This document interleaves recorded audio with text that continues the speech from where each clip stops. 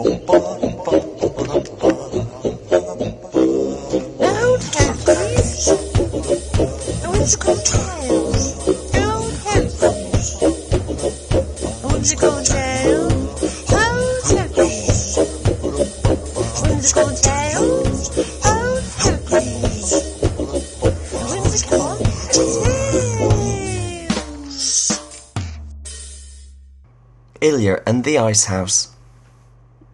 There are houses as warm as a thick pair of socks, with hearth ablaze and friendly voices to welcome you in.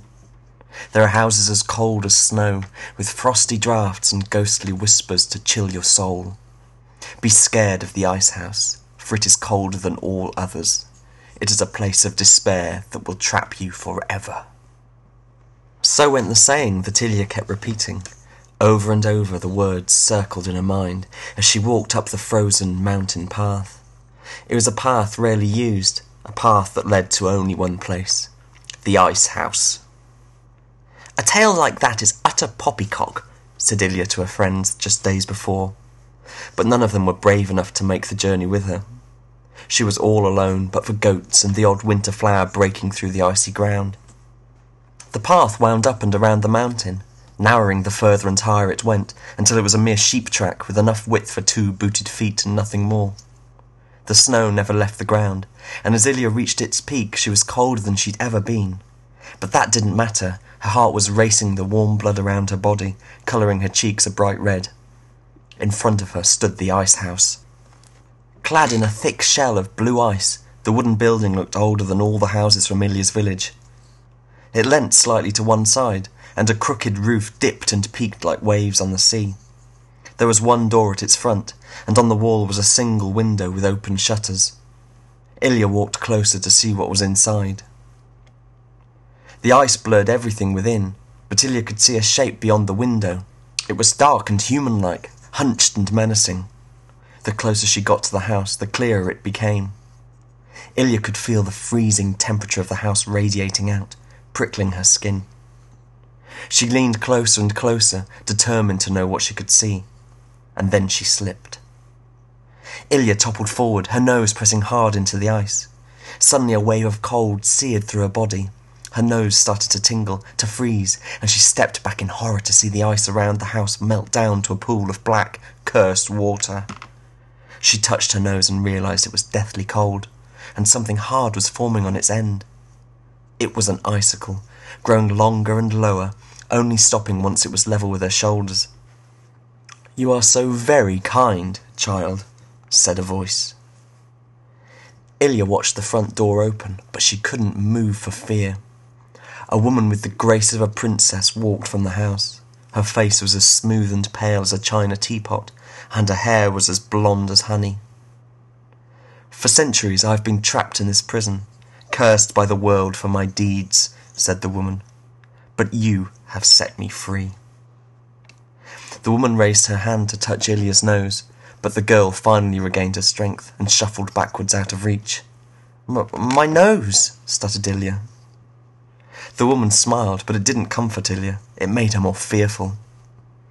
"It's but a small price you must pay for my freedom," she replied. "You will carry it forever, and forever you will remember what it is you gave me." Ilya stepped backwards, her eyes never leaving the woman as she edged further away along the path.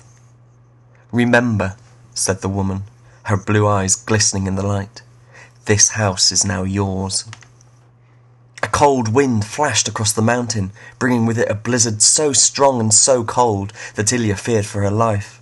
She covered her head, shielding her face with her hands, but as quickly as it had arrived the snowstorm eased and the blue sky reappeared. When Ilya opened her eyes, the woman had vanished. All that was left was the old wooden house. Ilya didn't stop to think. She raced down the mountain, her head weighed down by the icicle hanging from her nose. When she reached her village, everything had changed. She was the centre of attention, and no matter how hard she tried to rid herself of the icicle, it would neither melt nor shatter. Passers-by stared at her. Her friends laughed at her. Even her parents walked 2 meters in front of her on the street so as not to be seen with her. Ilya's life became one of ridicule, and she grew unhappier by the day. The icicle lay next to her on her pillow at night.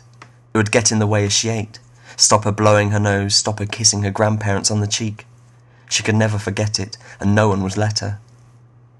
Eventually, one night, as she sat gazing at the snow falling outside her window, she remembered the words of the mysterious woman on the mountain.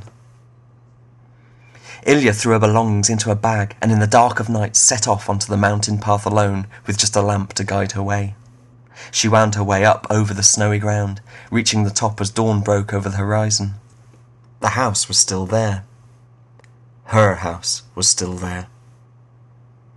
She walked inside the crooked wooden building and found it was full of frosty draughts and ghostly whispers that chilled her soul. There was a stove and a cupboard and an old iron bed. It was comfortable, at the least. Ilya lit the hearth and basked in the heat of the fire, and not a drip of water melted from the icicle on the end of her nose. Finally, there was no one to laugh or point at her, and she smiled for the first time in days. Ilya would never go home again. Old houses, old school tales, old houses, old school